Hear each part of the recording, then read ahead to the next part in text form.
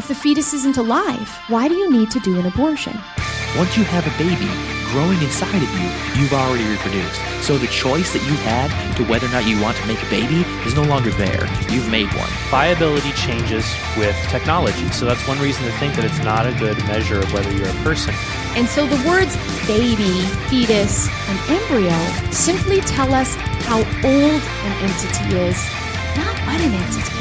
They're donating money to an organization that they are trying to argue needs federal funding. Planned Parenthood does not need your tax dollars. Human rights aren't grounded in age, they're grounded in being human. It is a baby. It looks like a baby. It moves like a baby. It has its own DNA. It feels pain. It recoils. That is a baby. Yes, there is a fact at a point when a child can survive outside of the womb.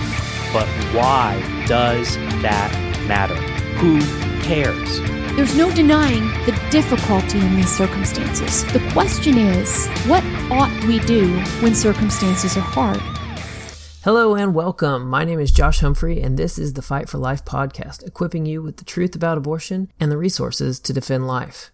Now, since this is the first episode of a new podcast, let's do some introductions, because you're probably wondering, who the heck are you?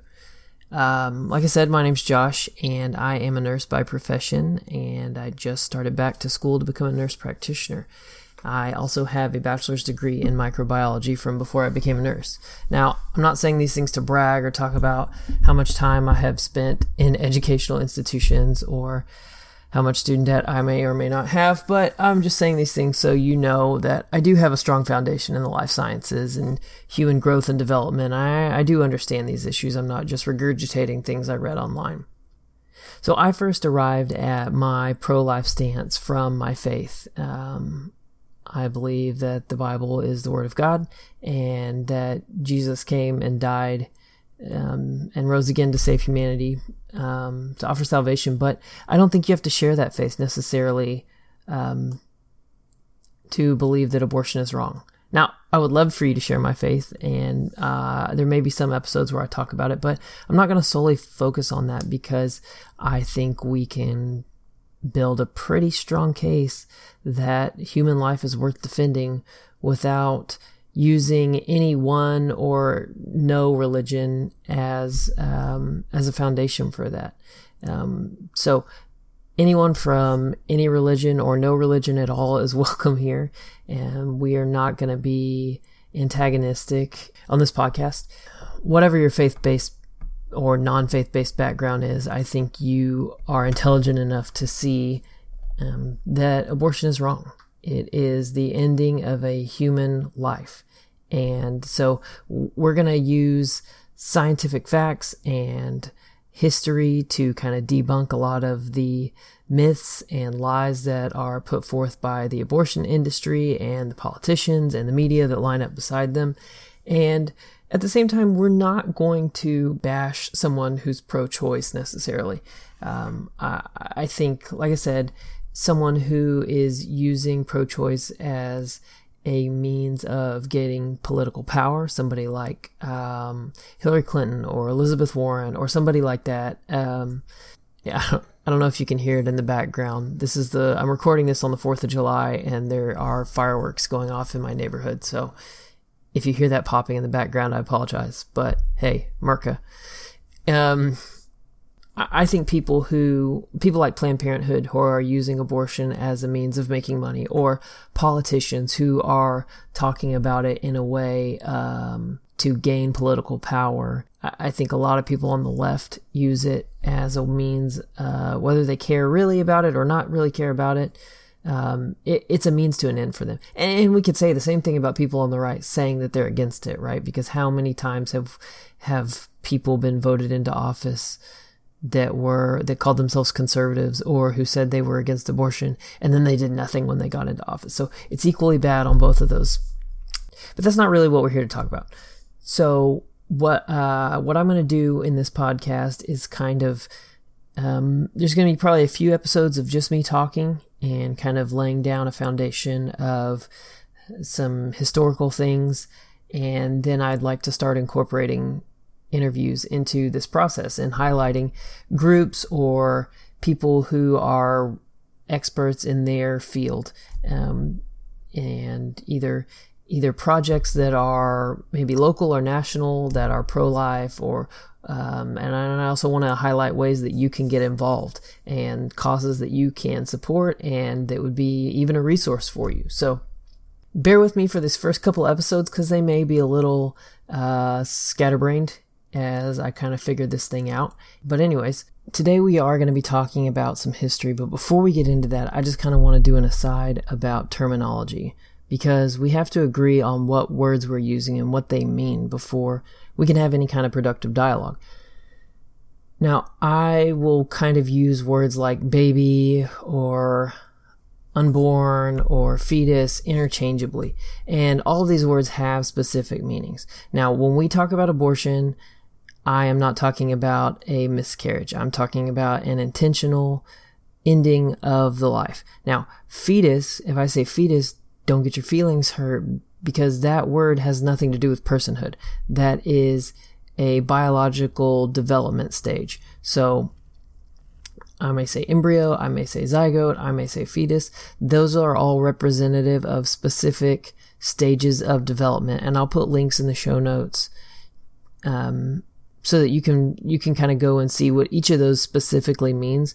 But and I know people get upset because I also know that a lot of the pro-choice side uses those terms specifically to try and be clinical and be dehumanizing, because it makes it easier to end that life if you pretend like it doesn't have value. And so just know going forward that if I say zygote or embryo or fetus, that doesn't mean that I don't think they have value. I wouldn't be doing this podcast, right, if I thought they didn't have value. I may also say baby. So if that bothers you, we're probably going to have a problem here. So I'm kind of loose with my words in that sense. Like I may flip back and forth, but humans have value. Okay. Now, when I talk about history, for the foreseeable future, I will be talking about American history and American politics and American legal standing of things, because that's what I'm more familiar with. That's where I've lived my whole life.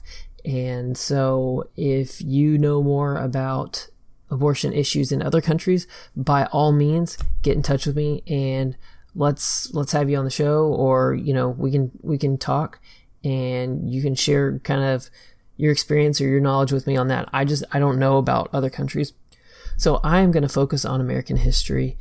And if you're looking to kind of learn more about American history, I would highly recommend Dr. Thomas Wood's book, The Politically Incorrect Guide to American History.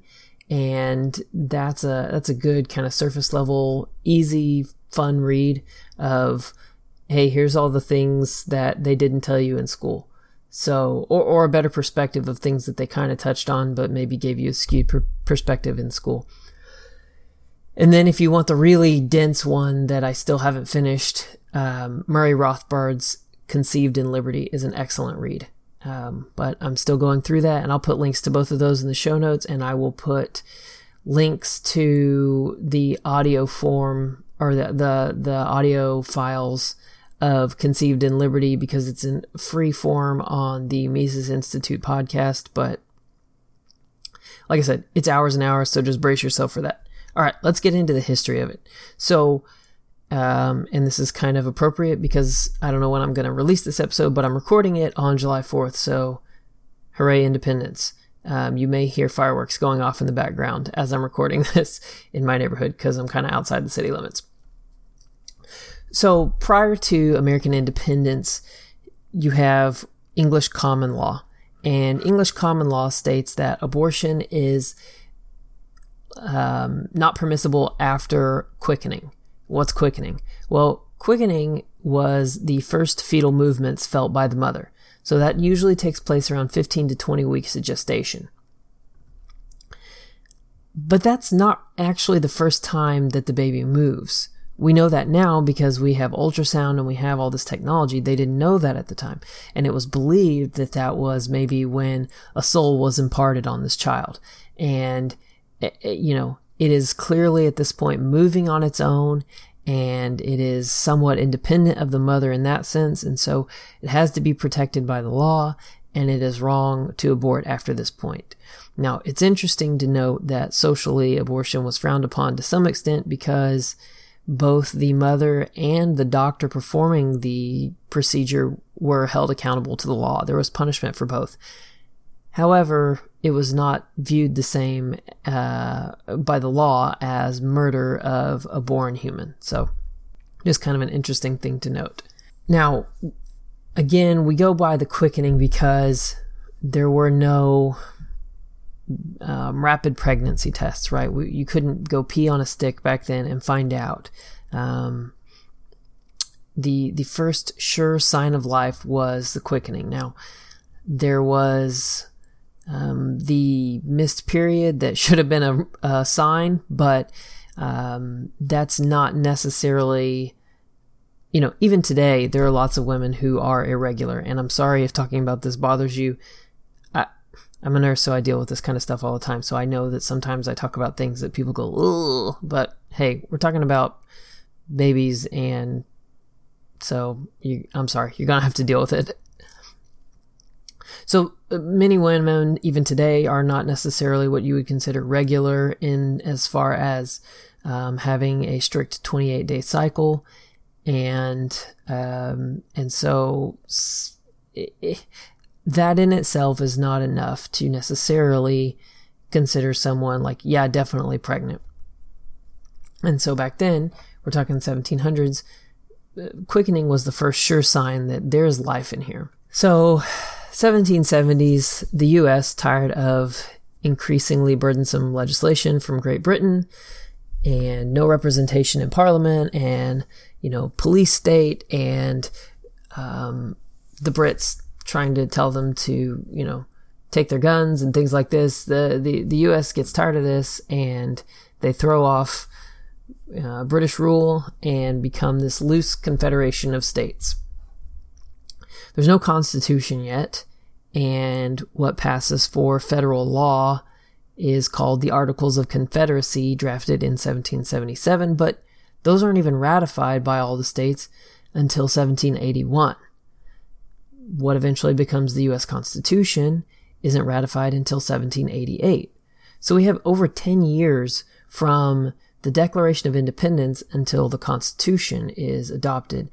And even at that point, much of what the Constitution does is actually protect states and citizens from, there goes fireworks again, it protects the citizens and the states from an overreaching federal government, which is very different from what we see today.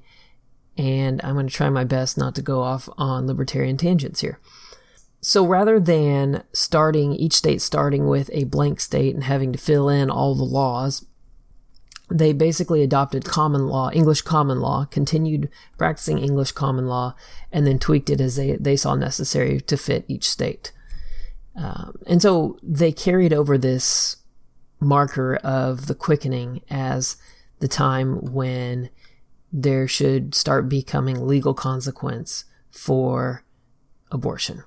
Now, again, like we said, quickening is the first fetal movements. It is the for sure pregnancy indicator. And the problem with using a missed period is that there was this idea, at least in theory back then, that there could be something else blocking menstrual flow and that, it could cause all these other problems.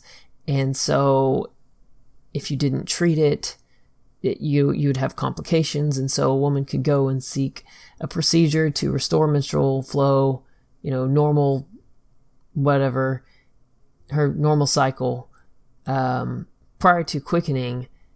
And this wasn't looked down upon, and there was really no way to be sure of whether this woman was pregnant or not. And so the procedure essentially was the same for an abortion versus for this something blocking the menses. And also the other thing to consider is this is a time when we're talking about late 1700s.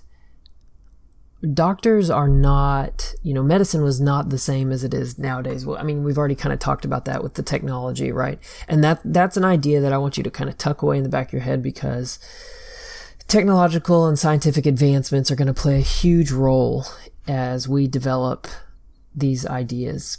And as we have further and further episodes, we are going to see how much of a role that diagnostics play in our knowledge about embryology and fetal growth and development. But back then, doctors were not set up in hospitals waiting for all the patients to come to them. It was the opposite, right? Like, most people would send a message for their doctor to come and see them. And doctors were kept on more or less like a retainer, and they would serve their family. They would have these families that they served, and maybe there was only 1 or 2 doctors in town, right? It depends on the size of the town. And again, as an aside, you're starting to see a move back to that because of the way that healthcare is so jacked up. It's called direct primary care. You should look that up. It's actually a really cool thing, and it produces better results for both the doctors and the patients. So maybe I'll leave a link in the show notes to some stuff on direct primary care, but you should check out. Anyways, so, doctors were making house calls, and their livelihood was based on serving families. And their reputation was very much a factor here. And so, let's say a woman got pregnant outside of wedlock, and the family calls for the doctor to take care of it. Now, at this point, even if this is, if he really believes that she's pregnant, and he has qualms about doing this, and he thinks, like, I don't want to, do this procedure because I don't believe her. I think she probably had sex outside of marriage, which is this huge social taboo at the time, and this is really an abortion. He's got a choice here that he makes that really has a direct impact on his livelihood. Now, I'm not saying this is necessarily the right thing, but I'm just saying this is what is. And I'll leave a link in the show notes to a book that I read through that talks about this. It's called Abortion in America. And just so you think I'm not just making this stuff up, like, I did research a lot of this stuff. And basically, there go the fireworks again. This doctor at this point has a choice. He can say, I refuse to, or he can perform the procedure with the belief that maybe knowing or suspecting maybe that he's actually performing an abortion rather than just, removing a blockage, right? If you want to call it that. But then the other side is, does he refuse? Because what happens if he refuses, essentially he's making a public accusation against this woman or against this family that she's been fooling around, which is a big deal. And he could lose that family's business. And not only that, if this is a wealthy or influential family, he can lose the business of other families. I mean, think about, when you look at Amazon or Yelp and you see reviews, and, maybe there's that one review that's in all caps, 1 star, this ruined my life, right? You kind of write them off. But if you start seeing multiple 1 and 2 star reviews, it's going to affect your decision. And so many doctors would just go ahead and perform the procedure. Even if they thought this is probably not right. And there was no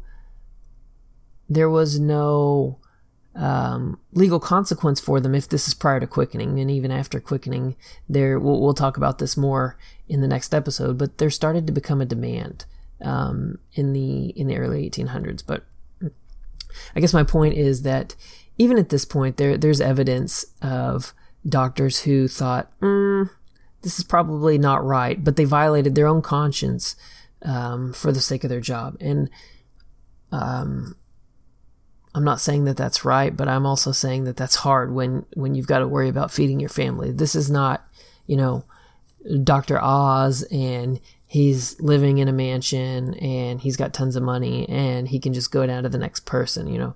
These are people who live in tight-knit communities, and their reputation is very much tied to their livelihood. So that's kind of where I'm going to end the history segment today, and we're going to pick up there next time. But as you can see, so much of the law and so much of people's perception was based on a lack of medical understanding. And that's not malicious. That's just science had not caught up yet. They didn't have the diagnostic techniques. They didn't have ultrasounds or pregnancy tests or any of these other things that we have now. And so everything was based on this quickening doctrine. Now, we're going to transition and talk about a little science here. So we're going to talk about rapid urine testing for pregnancy. I know, this is not what you had in mind. If you come back for episode 2, you're awesome, because I've talked about menstrual flow and peeing on sticks here in episode 1. So I'm really testing to see who's going to stick around. All right. So the common urine pregnancy tests that are kind of ubiquitous today that we think of, what they test for is the presence of HCG, human chorionic gonadotropin. And when the embryo implants in the wall of the uterus, so you've got fertilization occurs and it becomes a zygote. You have these two. You have sperm and egg that each have half the information for a human, right? Neither one of those is human. They meet. The DNA, the half set of DNA from each one of those mixes, merges, creates this genetically unique human here. Right? It's a zygote. It's one single cell, but it's got enough information for a whole human. Then it starts dividing, and it goes through a couple of really rapid stages that we might get into at some other point, but it's not really worth discussing because they happen so fast. Then it becomes an embryo, and then the embryo implants on the wall of the uterus, and then it becomes... shortly after that, we call it a fetus. And again, I'll leave links in the show notes so you can go and look at developmentally what those definitions mean. But after implantation, these HCG, human chorionic gonadotropin levels, double about every day. And HCG is a hormone that helps with the development of the placenta to facilitate transport of nutrients from the mother's blood system to the growing fetus. I'm not sure if you can hear those screaming fireworks going off outside my window. I know you heard that one. So anyways, I'm just going to wait.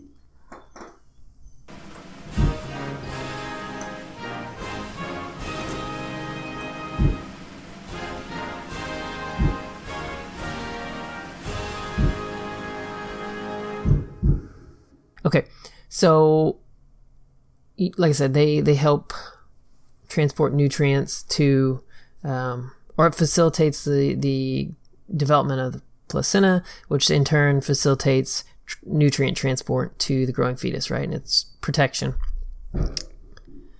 There's this really great video from Ted Ed that I'm going to link to in the show notes, and it shows the different chemical reactions that take place across this strip as it goes down, as the urine kind of goes across the strip, and all these different chemical reactions that are taking place and there's like various antibodies and dyes and things. It's really cool.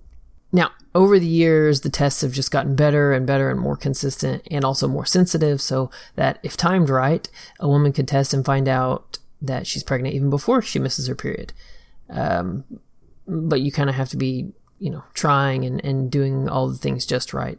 The concentration of HCG in her urine is going to be a key factor. So, false negatives are possible if the concentration level is low, and that can be caused by a number of things. And false positives are also possible, but they're far less common. And usually there's some kind of problem going on that you've got this elevated level of HCG without being pregnant. And there's also now more sensitive pregnancy tests that test for other things that have been developed, but the most common test is for HCG. And like I said, those are basically fairly ubiquitous now. I mean, everybody knows, if you see a commercial and it's a woman holding a stick and she's shaking it and looking at it and a little, line appears on it, like, what that is, right? But those were not always available, right? The first commercially available at-home test kits weren't available in Canada until 1971, and then they weren't available in America until 1977, which means that they weren't really available until after Roe v. Wade and Doe v. Bolton were decided. And I don't necessarily think that if they had been mainstream, if P-Sticks had been mainstream, it would have changed the decision there.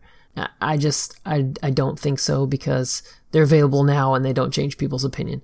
But stick with me through the next few episodes and on, and we're going to talk about other technologies that are developed that really make it to where, like, okay, yeah, maybe in the 1800s, even early 1900s, you could make the case that we may or may not know. We can't, science is not settled about when life begins and blah, blah, blah. But look, it's 2018. That kind of idea is unscientific. It's laughable, truly. And if that's your position, I really challenge you. Really learn about this stuff. If you're just repeating what someone else has told you, you're doing yourself a disservice. You need to learn about this stuff, and hopefully I can help you with that and provide some resources for that. So like I said, we're going to talk about history, we're going to talk about science, we're going to talk about legislation, good legislation, bad legislation, on both sides, and all that as we progress on this show. So that's where we're going to wrap up on some of that stuff. So if you like what you heard, share this episode, share the show on social media, subscribe on iTunes, Stitcher, or any other podcast player so you don't miss any episodes. Be sure to check out the website, fightforlifepodcast.com, for show notes and more resources, and to find ways that you can support the show, since this is kind of a self-hosted thing and it does take time and money to do. Thanks again, and keep on fighting.